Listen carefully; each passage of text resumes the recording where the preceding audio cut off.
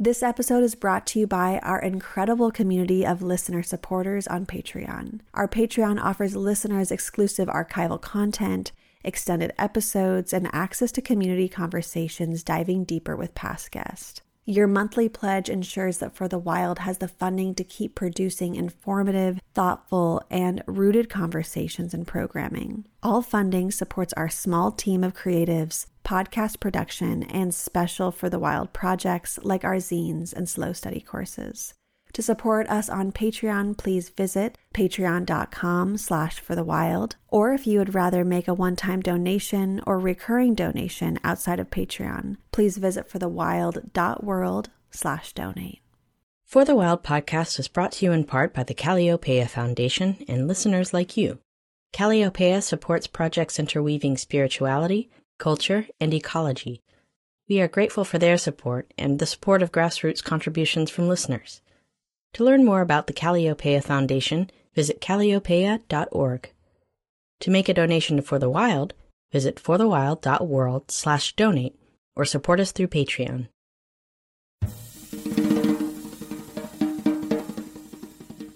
Hello and welcome to For the Wild podcast. I'm Ayana Young.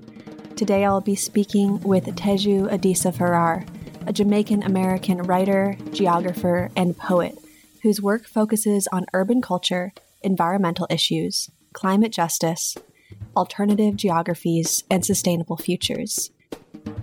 So I'm thinking about a reframing of space and reframing of identity in space, and then placemaking, right? How do we remake place to align with the values and the justice that we know is necessary to give us continuity? Because after all, nature does what it must to continue. Yes, there's tensions. Yes, there is killing. Yes, there is eating. Yes, there is sex, but nature will continue. And humans have gone against nature, and that's why our continuity is at stake. Having lived in 5 European countries and done projects in several others for over a decade, Teju's work has centered on political, racial, and environmental justice. Teju uses a transnational, diasporic lens that is informed by culturally resonant moments, art, and activism. She is interested in mapping and documenting Black, resilient ecological futures. Teju spends her time on consulting with progressive organizations, supporting community initiatives, doing transnational projects, conducting equity trainings, and giving talks on alternatives. Teju is based in Oakland, California, but often in other places because she goes where she is called. Well, Teju, thank you so much for joining me today. I'd like to begin by highlighting the importance of alternative geographies in Black geography and placemaking. Now, you've mentioned that you're interested in mapping and documenting Black futures as being resilient and ecological futures. So can you start by explaining how your work focuses on Black geography as a global project and why Just Transitions should be deeply attuned to geographies that exemplify innovation and adaptability? Absolutely. Thank you for that wonderful introduction, Ayana. I really appreciate it. And everything you shared that was written about me and that I say about myself has to do with the way that I understand space, place, and identity. In my understanding of the work that I do and what is necessary to create a more equitable and sustainable society has to do with how we understand space, how we understand power relations, and understand how we position ourselves within these systems. And so my foundation sort of in Black geographies and alternative geographies has a lot to do with the understanding of humanity and modernity and the ways in which humans have created racialized structures and appropriated space in order to usurp and appropriate power. And so Black geographies are human geographies because we were humans before we were racialized as Black. And what also we can use Black geographies to understand is the ways in which people have remade and reimagined their lack of space or the spaces that they're given and have taken space, even though they're sort of constructed and designed in ways that sometimes doesn't doesn't allow certain agencies. And I think racialization really limits the agency of Black people, which has required innovation, resilience, and resistance innovation, and also working within the margins and remapping the way we understand space and place and identity. And I think also this sort of correlation between the globalization of Blackness, the creation of this social construction, and the ways in which that period of time corresponded with colonialism and the transatlantic slave trade, which had a lot to do with resource extraction and labor extraction, and was sort of this reckoning of how we are living in the world today and some of the myriad injustices and inequities that have contributed to climate change very much find their foundation in sort of colonialism, the transatlantic slave trade, and the racialization of Blackness as it pertains to geographies, the literal remapping of the world, starting with the remapping of Africa in 1848 and the way that the US was settled and other places in the Americas. So I really use Black geographies as a way to think about how humans have constructed space and reconstruct space to maintain power for, say, white supremacy or other forms of nationalism and oppression that we all experience and suffer from. Does that answer your question, sort of? Oh my gosh, so articulately.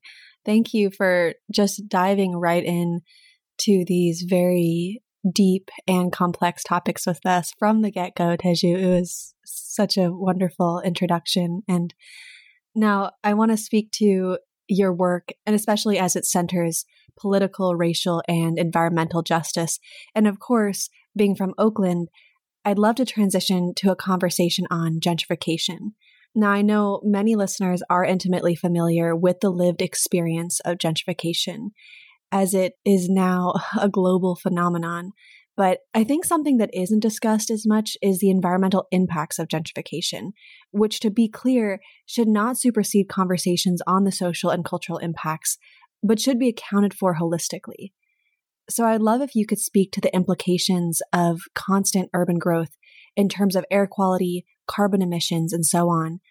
And how are the areas that are being gentrified also often areas that are unsuitable for such growth? Yes, absolutely. So as you said, it's important to note that gentrification is a global phenomenon and has different manifestations in different parts of the world, whether that's Brixton in London or Matonge in Brussels or even Cartagena, Colombia, which is a coastal city. And in the US, we see it very rapidly in the Bay Area, where I am in Oakland, in New York City, and even after Hurricane Katrina in New Orleans as well. So it is something that is global primarily because it is a consequence of capitalism, and gentrification in its current state is a consequence of what we call late capitalism, which talks about the ways in which capitalism is embedded in all facets of culture. So gentrification is heavily related to the identity of a space that is going to be appropriated. So what makes it possible is that over time, certain places, be they neighborhoods, be they communities, are devalued because of the type of people that live there, whether it's working class and or people of color and or immigrant communities, whether it's formerly industrial sites, which usually are surrounded by neighborhoods where working class people who have worked on such sites live, or whether it's on land that is maybe in a precarious location, like a coast, because of land erosion or because people were literally pushed to the margins. In the case of Black communities, because of the transatlantic slave trade, many Black communities in the Americas live on coasts still, because that's where some of the maroon communities where escaped enslaved individuals went. So first of all, gentrification takes place in land that has become devalued over time because of the type of people that live there, right? There's no investment in that area. There is not a lot of economic opportunities in that area. There may be just one big economic driver, whether it's a refinery or some other industrial plant that was formerly there. And so over a course of some decades, that property can then be purchased by real estate agencies or sometimes sold by the cities themselves to developers at a very cheap price. And then they redevelop it with more hip and trendy buildings. They usually add other services and necessities that weren't there before, like gyms and cafes. And then that area, the property value increases. The people who were there, the people who were seen as sort of disposable or devalued, can't always continue to afford to live there. And so they are pushed out and replaced by a different demographic, usually one that is middle class, usually one that is whiter. And all of this is happening through revitalization. In some cases is the term used, but that also implies heavy development, heavy construction, heavy displacement. In the first wave of gentrification that I identify in the US, in the Bay Area, particularly in the 60s, was the redevelopment of the Fillmore neighborhood, which included the Gary Boulevard thoroughfare, which meant that eminent domain, taking houses from people by the city, allowed for developers to come in and change the landscape of the neighborhood. So through specific types of urban practices and urban policies, gentrification is able to happen, which increases construction and development. And also in cases of areas that were on toxic land or on waterfronts, is putting us at greater risk for issues of climate change and further creates carbon emissions, because as we know, buildings account for more than 30% of carbon emission outputs globally. We know that construction, particularly hasty construction using cheaper materials, using materials that maybe are shiny and nice but not good quality, increases toxins and increases risk. As with the Grenfell Tower in London, part of the reason why the fire spread so quickly was because they put a facade on the building that was dangerous and flammable material because they wanted to make the tower look nicer for the neighboring community, which was a wealthy community, right? So even as we're revitalizing and redeveloping quickly, we're using materials that are more dangerous to people who live there, even if they may look shiny and new and nice, in addition to increasing commutes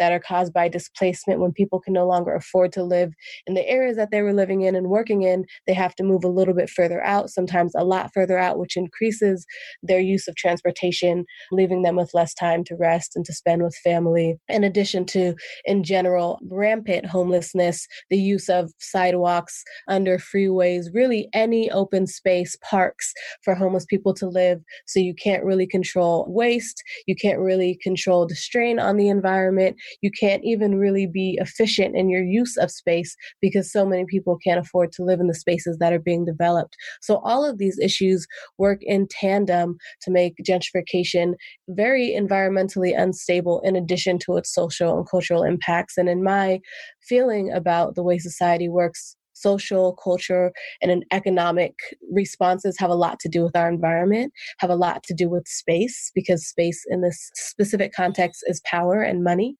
And so I think when we're thinking about the environment and environmental issues, we need to think about the strain urbanization already has on our ecologies and ecosystems. So then we add the additional strain of gentrification and all the consequences of it, such as mass pollution, mass displacement, mass homelessness, then you're further exasperating the ecological strains that are already compounded by urbanization. Goodness, the visuals I was getting from your response of the development, which I've seen firsthand, and I'm sure all of us who are listening have seen the gentrification and the quote revitalization of areas. And yeah, building materials are completely toxic. So when they burn, all of that goes into the air and then down onto the soil. And it's just so important to be understanding gentrification through the myriad of lenses. So thank you so much for explaining that to us. And now something we were speaking about in our conversation before this conversation was about speculative investing. And so I'm wondering if you could share with us how speculative investing contributes to this problem and really highlights the absolute absurdity of this model of growth across all industries. Absolutely. So as we think about what is usually termed revitalization and redevelopment, we have to wonder where the money is coming from for this to happen. Because a lot of times, cities that are experiencing gentrification, there is these public and private partnerships, meaning public, the city, and private having to do with whether it's real estate or investment agencies. And this allows cities to make some money or not have to spend money as their place is getting redeveloped, and will hopefully bring in more economic investment, right? Which is the way that cities are thinking these days because of capitalism, wanting more investment, wanting more tourism, wanting more economic opportunities for certain people, not others, wanting to be seen as a global city, to be seen as the place to live. We love these lists of the 5 best cities to live, or the 5 best cities to visit, or the 10 most smart cities, right? And so this whole marketing and propaganda around revitalization and redeveloping cities and how we love these before and after comparisons. Oakland was one of the most dangerous cities in the 90s, and now it's one of the highest grossing income cities, right? That sort of dichotomy we love in society today. And so I'll start by saying that this is about money, right? It's about getting money for certain people and investing money in certain areas to increase the money that can be made. This is about profits. And also, a lot of cities don't always have budgets to do the redevelopment that they may want to do. So even if they have good intentions, they will let in these sort of speculative investment firms and these sort of real estate agencies that do a lot of redevelopment so that they can do some of the things they may have wanted to do, but didn't have the economic means to do. So it's not always that cities are inherently trying to just make money. Sometimes they would like to redevelop their areas and fix roads, and they feel like they don't have the money to do so. So speculative real estate has to do with the fact that there are people buying whole buildings, there are companies buying whole blocks, buying whole neighborhoods, and they are paying to build them and to redevelop the area. And they put prices on the rent and the mortgages that people who currently live there can't always afford. And they're not even sure if there will be enough people to fill those places that they're creating, to fill the apartment buildings that they're building. And even if there are enough people, which there are, because there's increased homelessness, they can't afford to live in this place. And so they're not actually buying the property or creating the property to live in it themselves, or for people who currently exist in this place to be able to live in it. They're buying it with the hopes that wealthy people will come to this area, middle class people will come to this area and be able to afford the increased, or what they call market rents, that these buildings that they're speculatively developing have. So it's based on idealistic economic realities and not current structural realities, and not current housing market, but speculative housing market. So a housing market in the future, or a housing market in a place where most people are middle class, most people are wealthy. There are not people who are working class or impoverished who are living there. Of course, they work there and do the service jobs, but they don't live there. So the idea is that they can speculate on an area, on a price, and those people will come. So that is what makes it dangerous, because they're not actually building housing for people who are there. And in some cases, these elites are coming from places in China and parts of Western Asia, what we call the Middle East. Sometimes they're just very wealthy Americans and Europeans who are buying apartments or investing in condos, investing in townhouses, investing in buildings that are not necessarily currently affordable for the current landscape, and will require new residents to come in and purchase and or rent from them. It's just so ridiculous. And to think that there are people who don't have homes when there's these speculative homes being built with nobody in them. It's just complete insanity. And it really makes me think how gentrified spaces are being fashioned in an expedited manner without any care for longevity or community or even survival. And yeah, it leads me to wonder what a sustainable future looks like for urban areas. As of 2017, it was calculated that over 4 billion people live in urban areas. And so while many of us romanticize a return to the land, or even think about the ways in which living off the land will aid us in our survival, I think we're failing to have a conversation about how urban areas can adapt for people who live in urban areas and would like to continue to do so. So I'm wondering if you'd be comfortable speaking to this, and do you foresee an undoing of once urbanized and gentrified spaces, or an adaptation? This is a really important question. And I think what you said about gentrification was spot on. It is a lack of empathy. And I know that sounds like an emotional response, but lack of empathy has a lot to do with the situation that we're in. Not only empathy for each other, but empathy for the land and other living species. This idea that certain things just happen that they're not by design, and that there's no feelings about it. Cities change and they are revitalized, redeveloped, left to be devalued. It's a cycle, and there are no feelings involved. This idea of the market being a place that will regulate itself, which we know is not true, that there are no feelings involved. And of course, this is all about our emotions and our feelings about ourselves as humans, as animals, and about power and trying to have power over everything. So as you said, more than half the world's population live in urban environments, urban settlements, in cities. There's increasing urbanization, especially as climate change has forced migration from rural and agricultural areas back to the city for economic opportunities because they could no longer farm.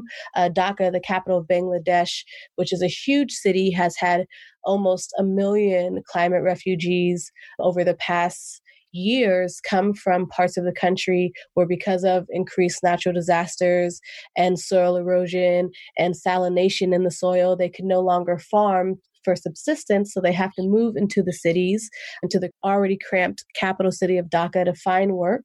And they start to build their own housing and own urban settlements because there's not enough housing.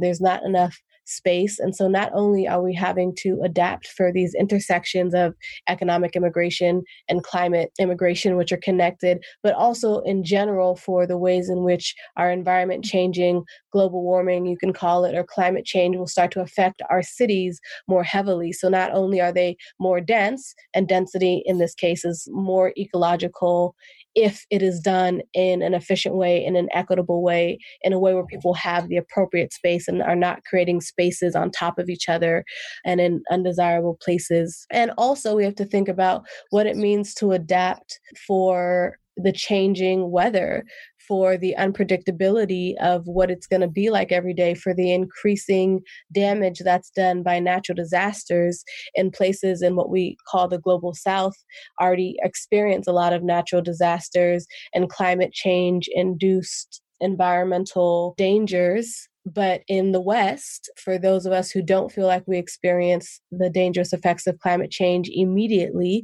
we're just kind of like, should I wear a sweater today or not? And it's supposed to be colder in February, but it's not. But as those start to increase and the weather becomes more extreme and more unpredictable, we will have to find ways to adapt in cities. We'll have to find ways to live more aligned with each other, right, as humans, and to work together. But also, like, what are the innovations, the ecosystems that we could try to regenerate, the shifting of the economics of cities so that we're spending less time in air-conditioned buildings and lights with offices on. We're spending less time traveling back and forth across the country in a plane, or even just back and forth across the state of California in a plane. We're spending less time commuting in our cars. We're having more pedestrian spaces in cities. We're having more bike-friendly spaces in cities, not bike-friendly planned in an ad hoc way, which is happening in Oakland, but bike-friendly meaning that people have access to bikes and space and to walking and to having to spend less time in cars. They have heating that is not, one, dangerous for their health, right, because of the fumes from heating, but that is also maybe solar powered or wind powered.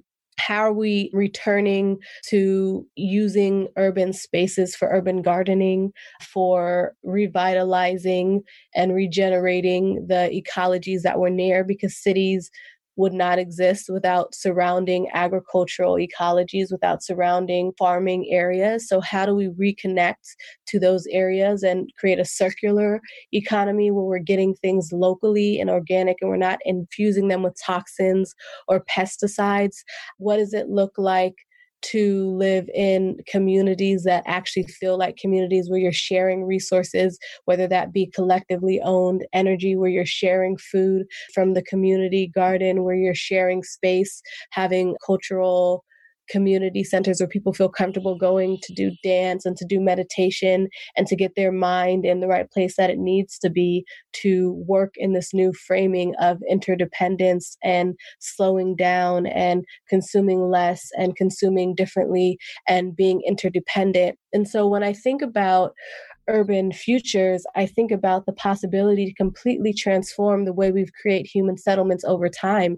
Human settlements have shifted from ancient Mesopotamia to feudal Europe to plantation systems in the US. They have shifted, and we can continue to shift them towards equity so that we have some hope for sustainability. And that really includes a reframing, a paradigm shift in our mind about what it means to be urban, about what it means to be a citizen, about what it means to be in relation to a man-made border, not an ecological border, what it means to be having to adapt and reframe our privilege and to work with people who previously we thought were much more different than us. So I'm thinking about a reframing of space and reframing of identity in space, and then placemaking, right? How do we remake place to align with the values and the justice that we know is necessary to give us continuity? Because after all, nature does what it must to continue. Yes, there is tensions.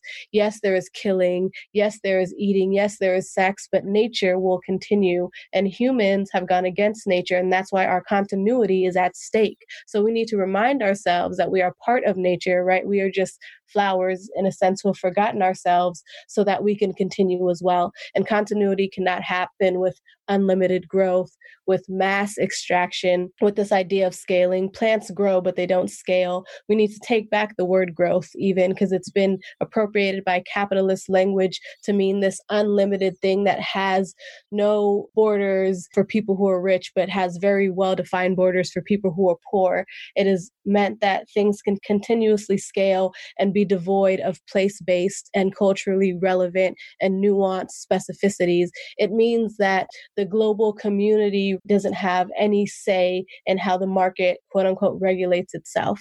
So we have to not only take back the language, but take back our idea of what it means to continue and what it means to consume continuously and what it means to extract resources. We have to give back what we are taking so that there is more to take. And then if we give back, there will be more to take. But right now we are not giving back. Many of us are not. Indigenous people have understood these cycles for millennia. That's why they've been stewards of this land, but we have disrupted that spiritual connection to it. And so we've forgotten ourselves. And that's why we're in the situation we're in. So adapting in the urban sense is about human continuity, and human continuity can only happen if we start to understand the ecologies and ecosystems that we are trying to have power over and that we have already disrupted with our urbanization in the first place.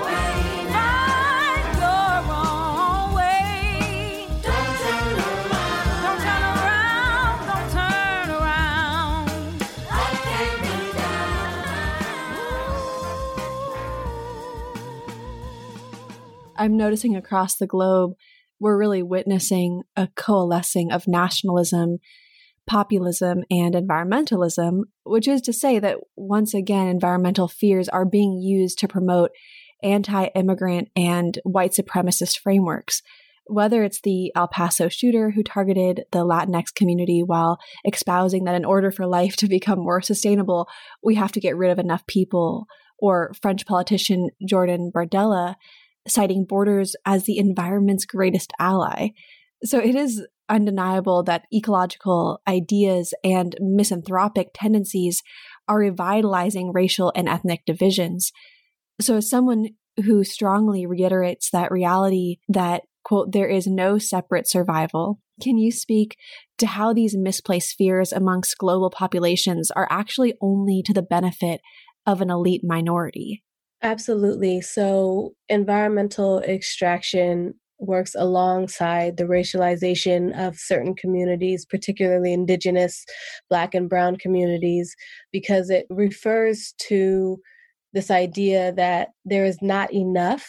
And so we need to take more than we need because we are hoarding it because there is not enough. So there is a fabricated scarcity so that a few people can hoard while the rest of us fight each other for what is left, which is why I believe in collective ownership and the commons. I don't think that will solve everything, but it's a start, because part of the problem is privatization of natural resources, things that should not be able to be bought, like water, like air. Because of the privatization of resources, there needs to be a way to justify certain people having a lot more than other people. And one of the ways we can justify certain people having a lot more than other people is by saying certain people are inferior and other people are superior. And it's not that we're saying that in explicit language, it's that we're creating and designing structures that allow a small percentage of mostly white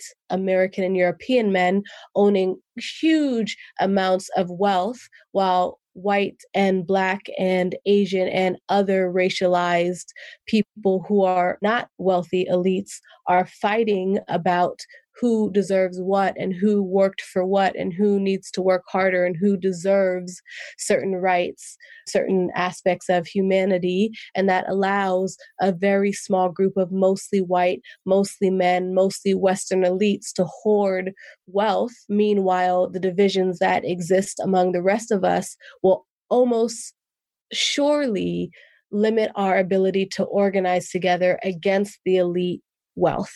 Right? So there needs to be a way that poor white person in Appalachia does not identify with a poor Black person in Georgia, because if they realize that they have more in common with each other than that poor white man has with Trump, and that the people who exist in Trump's world do not care that you're white or Black, they would like to have wealth, then they can make sure that you don't try to take what is theirs and redistribute it among the rest of us, right? And so it's about hoarding power in order to make wealth, and connecting this sort of racialized identity to the environment will most certainly allow this to continue, because our environment is what's most immediate to us. It's what we survive off of. So if you can make it seem like an environmental issue when really you're just trying to use that to disguise systems of power, then it allows you to continue to do what you're doing at the expense of other humans. And so people who are not at all in positions of power, who are not at all having access to wealth, feel as if they can identify with these people based on socially constructed racial categories, and then they enact violence essentially for the elites on people who should really be their allies, to people who should really be their comrades, on people who are in a more similar situation than them. But this mentality, this paradigm, this racialized idea of identity and white supremacy and nationalism and populism has completely eradicated a sort of class analysis, a sort of understanding that we as working class people, as even middle class people to some extent, and even as the less wealthy but rich people, have more in common than the very small percentage of mostly white, mostly Western, mostly men who own great swaths of wealth based on the exploitation of all of our labor, because our wages are not equal to the amount of value that the products we produce actually have.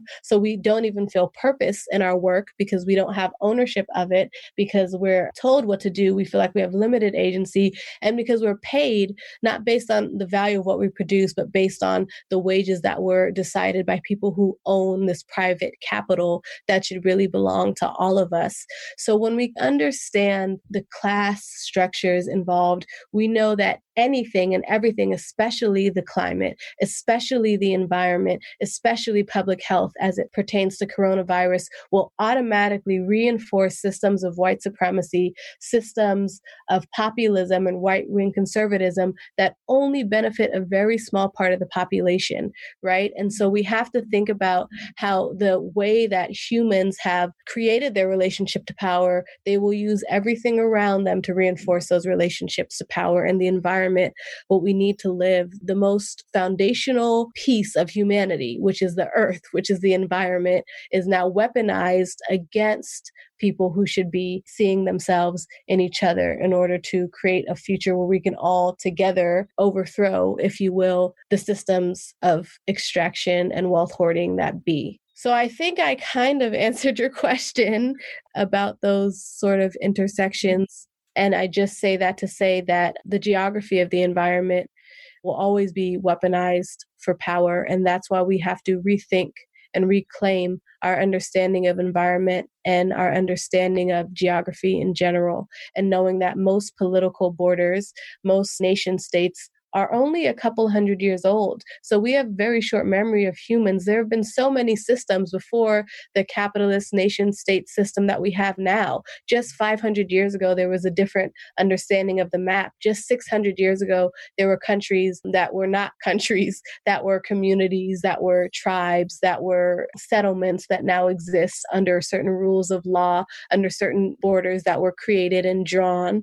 So if we can remap our brains and our understanding of history, then we could certainly remap our current understanding of the environment, which is so heavily embedded with racism and classism. Mm-hmm. Wow.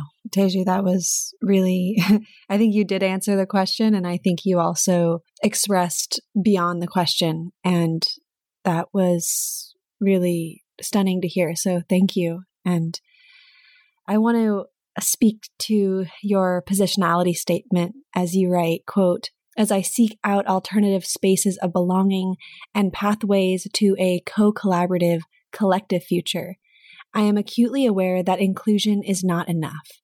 We need co-creation. As I continued to search for the other world, I realized that some of us, those of us deemed other, are the other world," end quote. And I'd like to take this opportunity to explore the differences between co-creation versus inclusion, because I feel that in the dominant culture, we're still very much caught up in the terminology of diversity and inclusion. So I'm wondering, what does the practice of co-creation look like for you? So as you started the previous question, you used the quote, "There is no separate survival."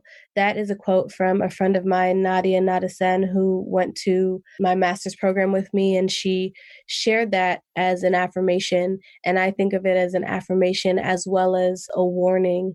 And so when we're thinking about our positionality, when we're thinking about investing in co-creation, not just inclusion and diversity, we have to think about the literal reality that if we continue to be separated and divided based on hoarding power, privileges, and racialized hierarchies, then we will not survive.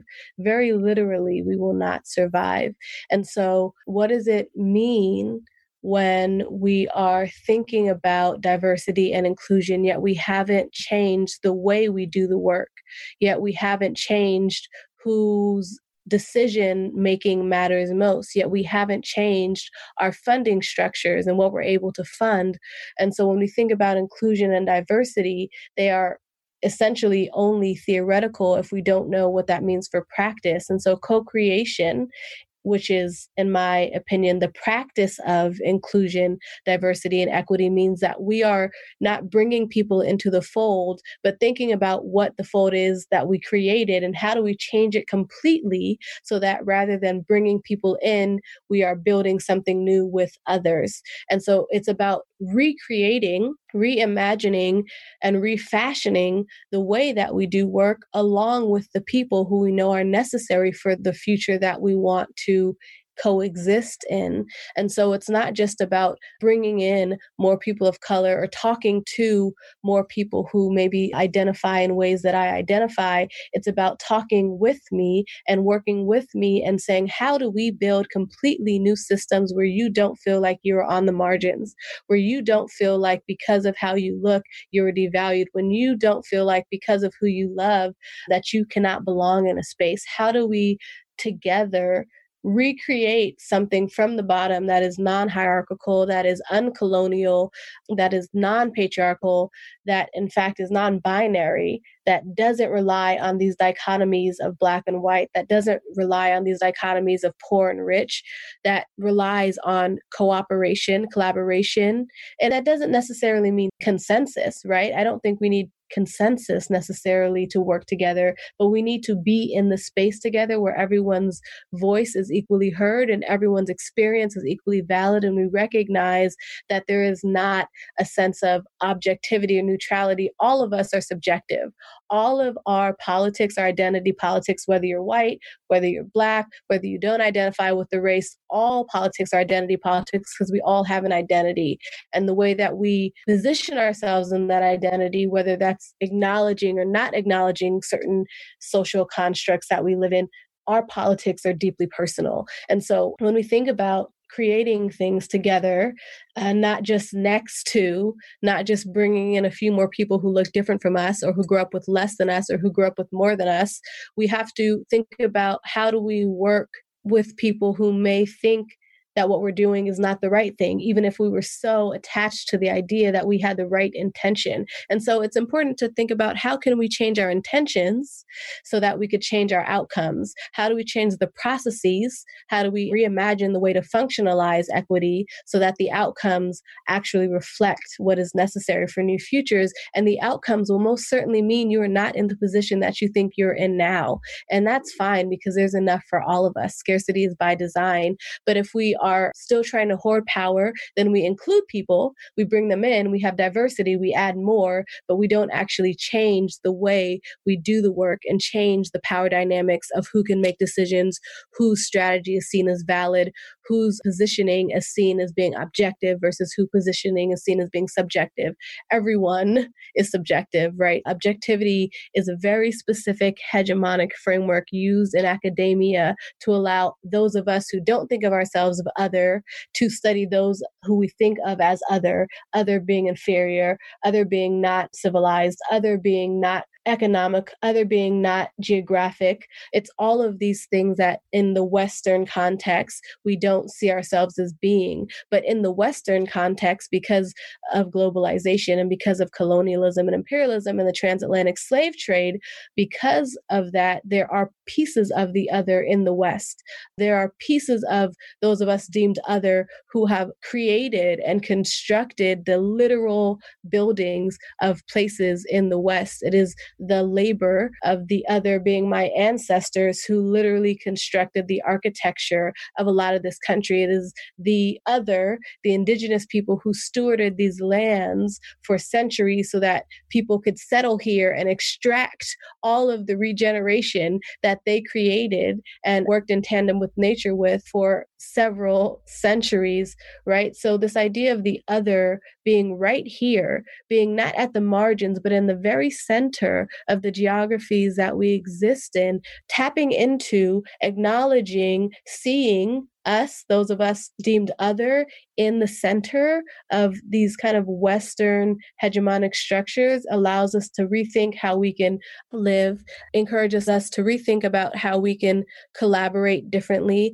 allows us to rethink about our relation to power and our feelings of scarcity and our uncomfortableness with our privilege. So when we realize that the other world, the world that some of us are trying to get to that is just as more equitable, actually is already existing in some of these spaces, sometimes because of oppression and exclusion and trauma, and sometimes because people who identify as Black and brown and indigenous know what the future could be like based on these ancient ancestral lineages, which were more regenerative in some cases. So having those of us deemed other, or those of us who identify as feeling othered within the current landscape, recognizing that we have been here and we have been innovating and we have been adapting and we have been resisting, and that those tools, adapting, being resilient, resisting, innovating, using less than we have, are the same tools that we need to create an equitable future. I mean, soul food is a great example.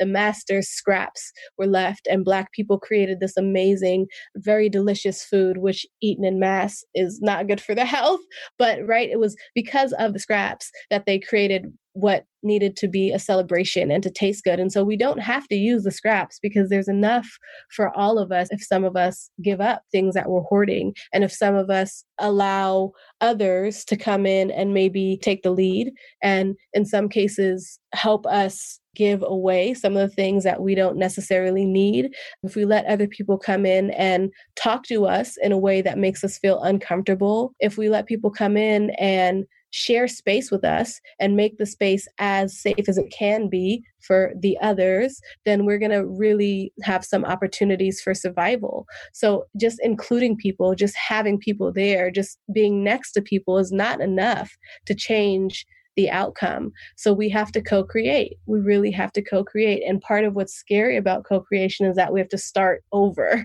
And no one likes to start over. But I believe that in order to do what's right, we have to start over. That is my positioning. And that is why that is in the statement, because I believe it's the only way. And so a lot of my work has to do with repositioning people and acknowledging their position and helping them understand if we remap our mindset and our brains, then we could remap our relationship to the environment and create more collaborative and codependent and co-creative spaces. Yeah. As I prepared for this interview, I was particularly struck by two issues you further in your writing. The first being that charity cannot be conflated with justice.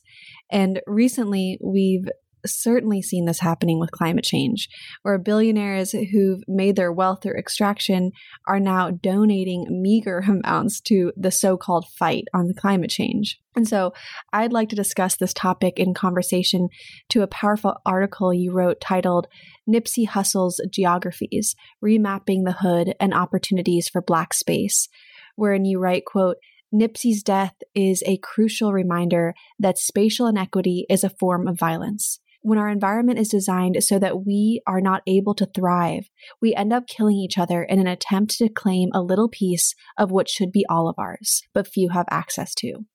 Around the world, but in the case of the United States, the forsaking of poor neighborhoods and self-built communities is a form of environmental and psychological violence, end quote. So perhaps you could speak to why and how we need to move away from the philanthropic endeavors to a reprioritization of collective ownership and how that physically changes community and space. So charity is not justice. Philanthropy in general exists because there is systemic structural inequality. In order for people to have great swaths of money to give away, it's because through the exploitation of labor and the mass extraction of resources, they have been able to acquire more than they can work for. There's some statistics rolling around the internet about how many thousands of lifetimes you'd have to work to amass the amount of wealth that Jeff Bezos has, to disconnect this idea of working hard to wealth, because as we know in this country, those who work the hardest often are not the wealthiest because poverty is systemic, it's institutionalized. Poverty fuels capitalism because without having a huge impoverished class, you can't have the mass amounts of wealth being hoarded by a few people. And so when we see acts of charity, when we see people who have amassed a lot of wealth, usually in this case in problematic ways, we are so excited about it because we're programmed to think that they're giving away what they have earned themselves. And so when you give away something you've earned yourself, you're seen as being altruistic, as being empathetic, right? But as you said, Ayana, most of these people have amassed wealth from the very environmental degradative practices that have given them the wealth. So giving money away to an environmental issue when what you do and how you do it, specifically how you do it, creates more environmental issues, is not actually solving the problem of the environmental issue, right? So it's not that you're necessarily not a good person for giving away your tax benefit money, giving away the money that you did not amass by working for it hard by yourself. It's not that you're bad just because you give charity, even though you've amassed wealth in a way that is extractive and exploitive. It's just that we should really think about what redistribution means rather than charity, which is necessarily predicated upon systematic poverty. So charity doesn't solve the root of the problem. The fact that charity has to be such a huge industry, right? Development aid, philanthropy, charity are huge industries because they show how through those lenses, through those methods, we don't actually solve poverty. If we actually solved poverty through philanthropy, then there would be no more poverty, right? Because then there wouldn't be philanthropy. So you need poverty and philanthropy. That's the point of that statement. But what I'm getting at here is that when we rethink, I'm saying that so much, but it's really true. When we rethink and reframe wealth distribution as something that is going to be radical, something that's not connected to tax breaks, something that's not connected to a wealthy few giving away a very meager portion of their wealth that continues to compound. When we think about actually changing economic structure so that people cannot accumulate mass amounts of wealth at the expense of mass amounts of people, then we're really thinking about what it means to redistribute our wealth and redistribute the mass amounts of wealth that comes from resource extraction and labor. So there's no way to do redistribution with philanthropy unless philanthropists and philanthropic organizations give away all of their money in a way that inspires and encourages and functionalizes regenerative neighborhoods, regenerative communities, rather than allows them to keep amassing wealth and giving it away in very structured, specific, and limiting ways. So Nipsey Hussle, my brother's favorite rapper, was a good example of what it looks like to actually own the spaces that you have lived in and be able to create in them what the community really needs, not what's imposed on them from the city government or from real estate agencies or from speculative developers. And so Nipsey Hussle, having grown up in that neighborhood, knew exactly what the neighborhood needed. It needed activities. It needed shops. It needed places for people to congregate and hang out that were safe. It needed places for families to go to have fun. And so he was thinking about not just like my hood, right? Because we always say my hood or my neighborhood, but what does it actually mean when it's our hood? When we create what's there, when we benefit from what's there, when we feel safe there, when we have economic opportunities there, what does my hood then really feel like?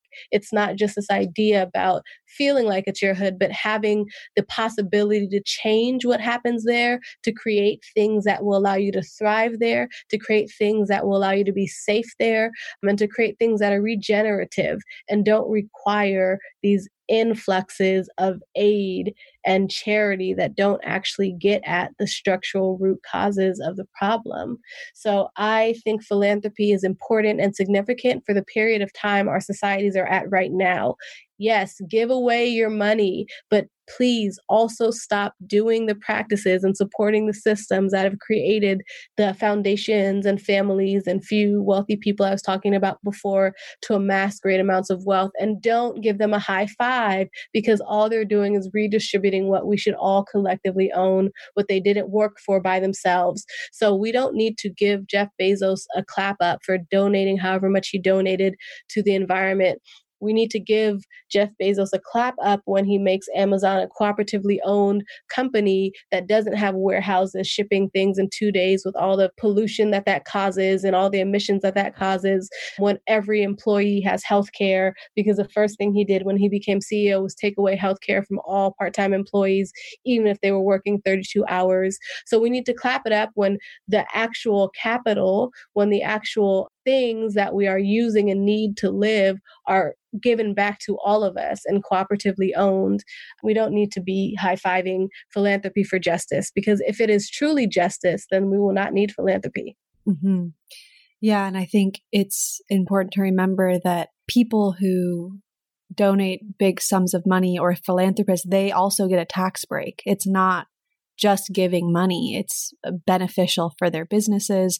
The money that Jeff Bezos gave away, I'm sure it supported him in some way, and it supported his friends. So the nonprofit industrial complex, philanthropic industrial complex, it's a way to also pat each other, like the people in their circles, on their own backs. You know, it's really convoluted back there. And and for them to keep their wealth, because the tax breaks allow them to not pay as many taxes. Exactly. The taxes would go to public development. And so then they could continue to amass wealth and not have to give it away. So even the fact that tax breaks allow them to give away less wealth, and then through giving away wealth, right? What we see is giving away wealth, but they're not giving away wealth, they're giving away money. So the difference between charity and systemic restructuring is that you would redistribute wealth and not give away money, if that makes sense. Mm-hmm. Absolutely. I think that's a really important distinction. And yeah, it is really messy back in that system. And it definitely needs to be shifted completely. So thanks for speaking to that. And yeah, as a creative, a writer, and a poet who has also been trained in the academic field of geography, I'm hoping we can turn to the function of language. And what I mean is the ways in which many of us take on language that is assumed to have power and promise. And I'll speak for myself in that there's increasing pressure to use a certain type of language when having these conversations. So I'd like to ask about the limitations you find within this imposed language and how our wording might be preventative to co-creation. So the irony about language is that our whole conversation will be exclusionary to so many people because of the ways that we're talking, because of the ways that I'm connecting things, because of the phrases that I'm using, because of my accent, because of my inflections, because of my articulations. All of these will affect who is able to listen and follow this conversation. So even in what we're doing right now, there are immense amounts of limits, and it is exclusionary, not to the effect of academia, right? Maybe not to that sort of level, especially because resources will be provided, but just because of the type of language we know how to use. We've been raised using the way that we speak, how we're speaking to each other, how we're understanding each other. So language is all of these things. The other thing that I'll say is I speak English. English is my first language. It's the language that I am fluent in. It is a language that the people who were enslaved, captured from the continent of Africa, were not speaking when they were brought here to the Americas, in my case, to Jamaica and the United States. So even my language is a colonial language, which means I don't have words, not in a colonized language, to describe myself, to think about who I am, to think about my relationship to nature, to think about my relationship to time, right? And so even our language limits what we're able to even talk about and how we're able to talk about it. I have a lot of friends in Europe who do work on Blackness and Black racialization. And because in certain languages, there is not the racial term for Black, there's not the same terms that we can use in English. They speak and write in English to reach a wider audience, to have language to describe their subjective situation. But of course, translation is limited. You can't describe everything through translation. You can't get the nuances. You can't get the feelings. You can't always get the cultural specificity. So me speaking English, speaking a colonial language, speaking an imperialistic language already means that I'm asserting certain power, because there are people across the world who will not be able to understand what I'm saying just because of the fact that I'm speaking English and then the type of English that I'm speaking. No doubt I am influenced by academia. Both my parents have PhDs. I myself have a master's, and I've spent a lot of time doing research in academia where you are encouraged to use jargon, where you're encouraged to say things in these theoretical, dense, roundabout ways rather than just saying the thing, when you're encouraged to use phrases which refer to phrases which refer to phrases from a whole book based on a whole person's work, like intersectionality, and then we forget what it meant in the first place and what it was a framework for, and we just expect that people know what we're talking about when we say certain things. So in that sense, language is limiting for a variety of reasons, and especially colonial language. I think the other thing is that we don't really want people to understand what we're saying, right? That is sort of the ethos, in my opinion, of academia, because if people understand what we're really saying, then we would have to include them in what we're really saying, and we couldn't just research them and talk about them. We'd have to talk with them if they knew what we were actually saying. So it's also a way, in my opinion, to cut off the ability for co-collaboration, for co-creation, because certain people don't even know what we're talking about. So I always say that I've taken a break from academic publishing because I can't write academically to the point necessary where people that I'm talking about don't even know that I'm talking about them, and I'm supposed to be talking with them and about us, not them, right? Even that dichotomy of there's a them that we're talking about and there's a us that is neutral and that is objective. So even the language creating the barriers between who was part of the conversation, who is part of the discourse and who is not part of the conversation, who is not part of the discourse, who doesn't even understand the conversation. And so one of the things I remember asking you before we had this conversation was about what type of language I could use to be as accessible to as many people as possible.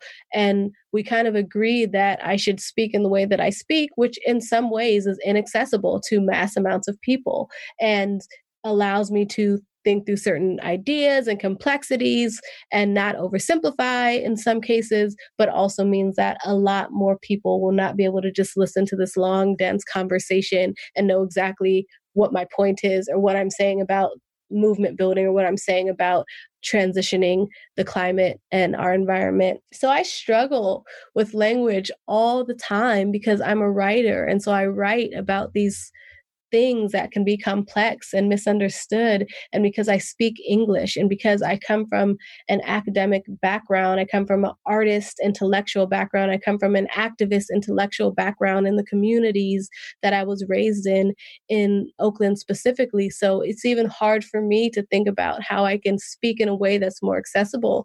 And I do speak differently depending on where I am and who I'm talking to and what I'm trying to say and what my intention is and what I want the outcome to be. And as a poet, there is some sort of flexibility because you can use words not to necessarily mean what they mean, but to incite a feeling, to incite an understanding, to communicate familiarity, to communicate subjectivities, to communicate the depth of things. So one of my favorite lines from a poem I wrote is, "When the giant wave comes washing over our bodies, Black people will become mermaids and Indigenous people will become seeds. What will you become?" Right? So just in that sentence, I'm talking about climate change. I'm talking about the fact that Black communities live on coastlines. I'm talking about speculative geography in the case of if in an imaginary sci-fi world, Black people didn't die when the sea levels rose, but instead we became mermaids and created underwater societies and adapted our Blackness. I'm talking about Indigenous people being stewards of this land and being the ones who seeded what we now can extract today. So in that sentence, I'm not saying all of the things I just said to explain the sentence, but people could somehow feel that I'm talking about something that is very important to our existential sense of self, that is very important to how we think we fit into this equation, that is very important to how we understand what is going to happen to all of us, what is very important to how we understand life and death and afterlife and history and geography. And so I think poetry gives me more possibilities than writing articles, but then also means that it's up for interpretation, that people may not fully understand, that people may think I'm talking about the Black version of The Little Mermaid, that people may be confused about how Indigenous people will become seeds. There's so many interpretations. People may think of Octavia Butler. There's so many things that could be interpreted from that sentence. So while it allows a sense of feeling to come over people, it also is limited. So I use these different content mediums, speaking, writing, poetry, in order to think about the different ways that I could use the limits of language and try to create less limits for language. But we need a new language entirely, something that is not just about speaking audibly, but other things, sounds, touch, conversation, nature, air, smells, words in different languages, learning other languages more, speaking other languages more, thinking about translation more. Because when you speak another language, you're forced to think about what you're really trying to say. And you're forced to think about not only what you're really trying to say, but will the other person understand it? So when you're learning a new language, what's most important is, will the people who speak that language fluently understand what I'm saying? When we speak English to each other, when we assume people speak English, we're not so caught up in, will they understand what I'm trying to say? We're just caught up in what we're saying, right? So even this sort of narcissism of an imperial language like English, that we're going to say whatever we're going to say and people have to understand it. And that's a lack of empathy. So also thinking about how we could use language to create more empathy, which will then hopefully change the way that we do things, which will then hopefully create an expansion of language and outside of colonial bounds, outside of Western designations. My friend was telling me that there's several words in different languages. I think most notably I heard about it in some South Asian languages, that the word for today and tomorrow was the same word, and that the way you knew what they were talking about was the context. So even our understanding of time is being linear, and yet in some languages, the word that breaks this linear idea of time is the same word for today and tomorrow. And so what does that even mean about how we experience time? So anyways, I'm going down a rabbit hole, but yes, language is limiting, language is exclusionary, and yet it is our role as people who use language, as people who primarily exist in spoken or signed language, to find ways to expand it so more people can participate in this discourse, in this co-creative process.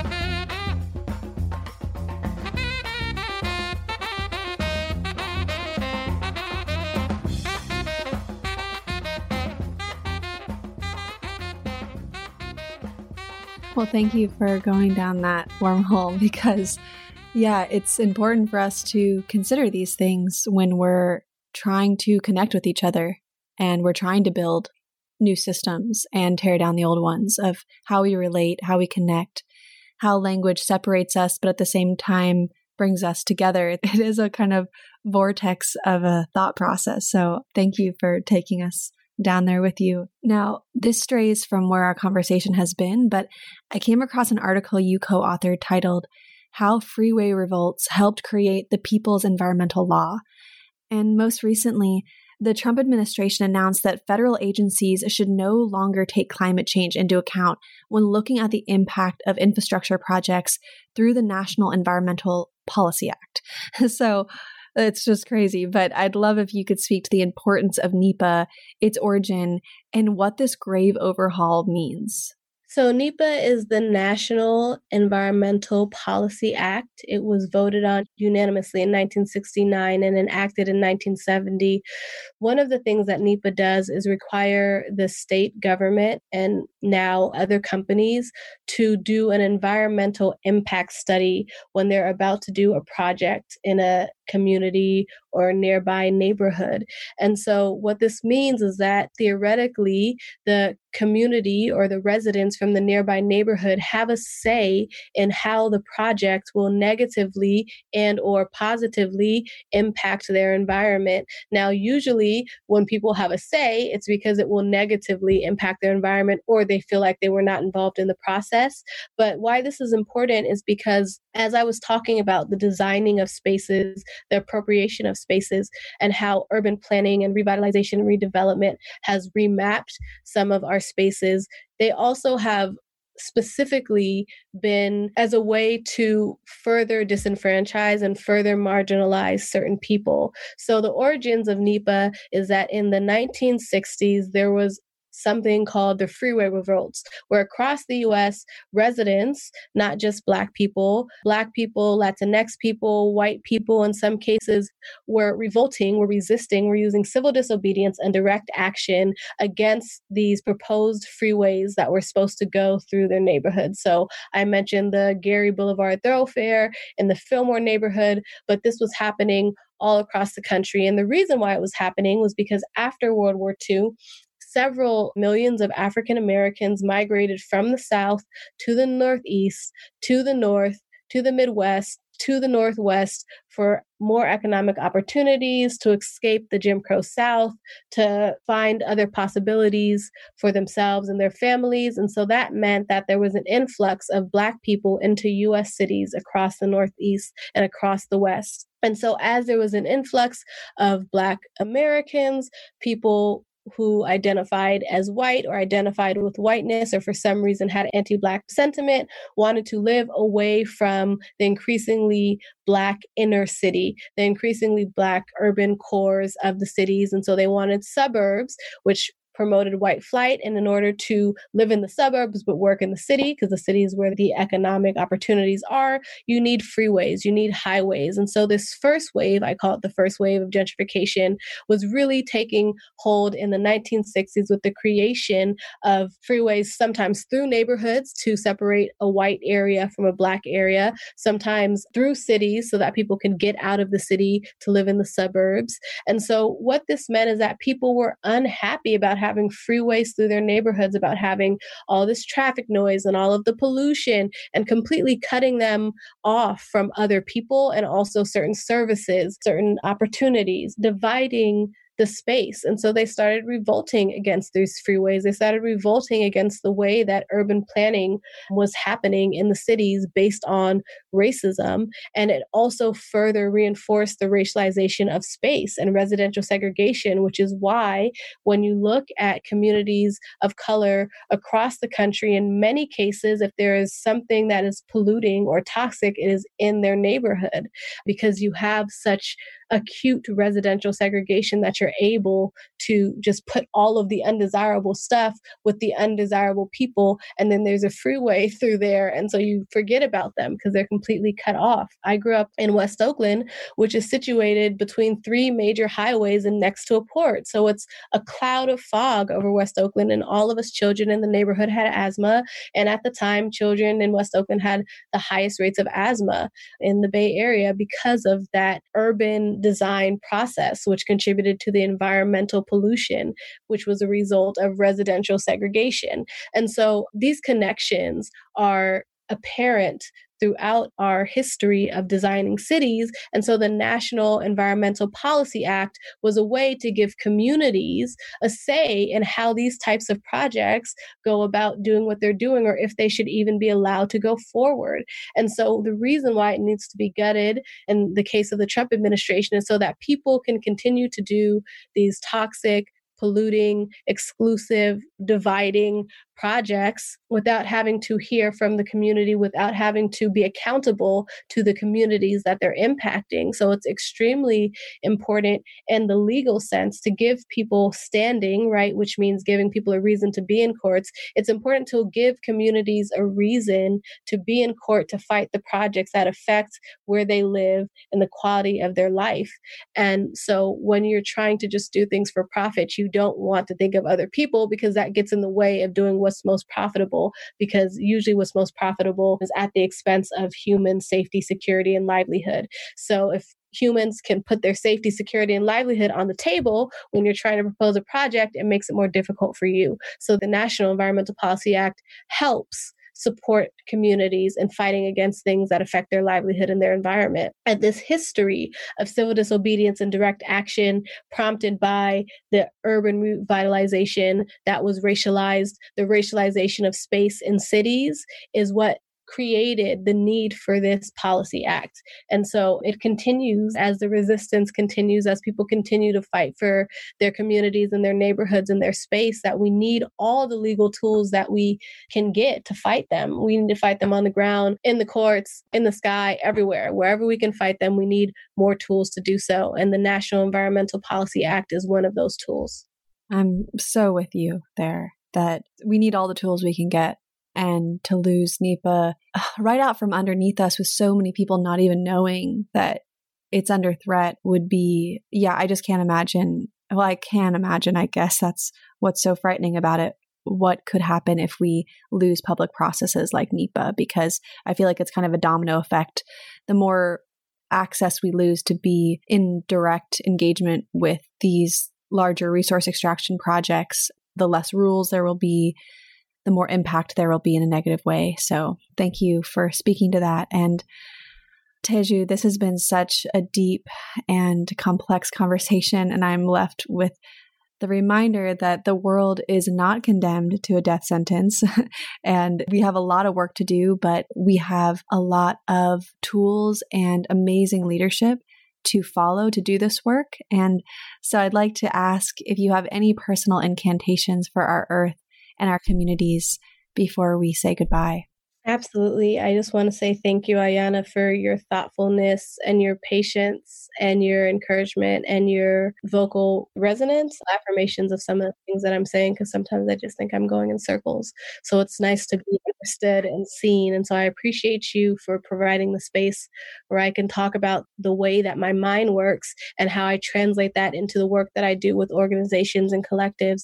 So again, I just want to thank you for creating that space for me and for being so gentle and soft and also thoughtful and engaged and informed.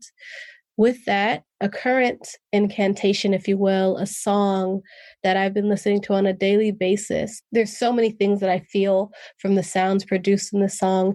Is called Love is the Message, and it's by Yusef Days and Alpha Mist, and it features Mansour Brown and Rocco Palladino. It's this 12-minute amalgamation array of amazing sounds that Yusef Days, the drummer, is making, produced by Alpha Mist, with all of these little details and nuances and notes that just make you forget what you were worried about, what you were stressed about, and just remind you that all of it comes down to love, which is a physical vibration in our body, which we have to figure out how to operationalize and functionalize through equity. And so Yusuf Day's Alpha Mist, Love is a Message, is the incantation that I am listening to every day to just like feel what it feels like to be a human in my body, to be connected to the environment, to be connected to nature, to be able to breathe air, even if it's sometimes not clean, to drink water and feel nourished, to have access to clean water. So I would like to leave you with that song as an incantation, and hopefully you could listen to it and dance around to it and just enjoy all the sounds that they've created so amazingly with their instrumentation. Oh, I can't wait to listen. And thank you for being willing to speak to us in these ways. And I'm so grateful to create space for you to unwind your mind with us, because there's so much in there. And I've loved being on this mental journey with you for the last hour or so. It's been eye-opening and it's been expansive. And yeah, I think that we need to sit in these conversations a lot more with each other and just keep going at it day by day, because it's huge problems. But unless we're willing to really sit there and deconstruct and reconstruct together, I don't think we're going to get to where we're trying to go. So thank you, Teju, again.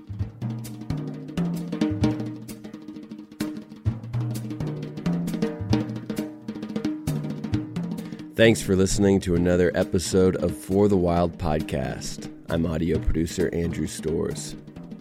The music you heard today was from Jason Marsalis, Kermit Ruffins and Irvin Mayfield, and the Rebirth Brass Band.